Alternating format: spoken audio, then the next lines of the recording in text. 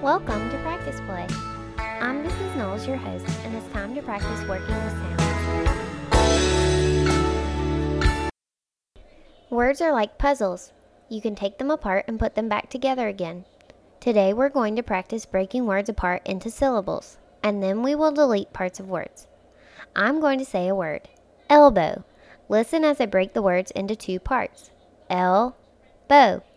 I'll say the word again and clap for each part. Elbow. Now listen as I say the whole word again. Elbow. Now it's your turn to practice with me. The first word is cubby. Repeat the word after me. Cubby. Now clap the word as you break it into syllables. Cubby. Remember, cubby has two syllables, cub and bee. I clap once for cub and once for bee.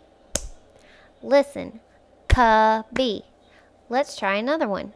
Repeat after me. Carpet. Clap it as you say the syllables. Carpet. Your next word is daughter. Say it. Now clap it and break it into syllables. Good. Let's try a few more. Repeat after me. Bicycle. Clap it as you say the syllables. This one is a little tricky. Make sure to clap for each part of the word. Listen. Bicycle. Try it again. The next word is butterfly. Say it. Butterfly. Now clap it and break it into syllables. Good. Butterfly is butterfly. Now that you can break words into syllables, we will practice saying a word without one of its parts. That's called deleting syllables because we take away part of the word. I'll start with the word something. I can break it into its parts. Some-thing. I can also say the word without one of its parts. I will say something without some. Something without some is thing. Let's do another word. I'll say window without dough. Win. This time repeat the word after me. Then I'll tell you to say the word without one of its parts. Clap the parts of sunny. Ready? Go. Now say sunny without knee. Did you get sun? Sunny without knee is sun.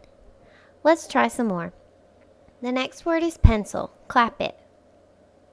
Now say pencil without sill. Good. Pencil without sill is pen. Now clap the parts of bookshelf. Ready? Go.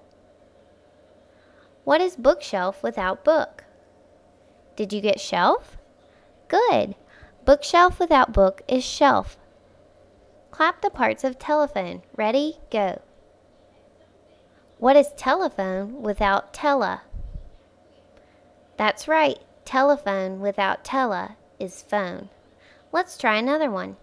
Clap the parts of lonesome. Ready? Go. What is lonesome without some? Good. Lonesome without some is lone. The last word is meeting. Clap the parts of meeting. Ready? Go. What's meeting without ing? That's right. Meeting without ing is meet. Now you have practiced breaking words apart and deleting syllables.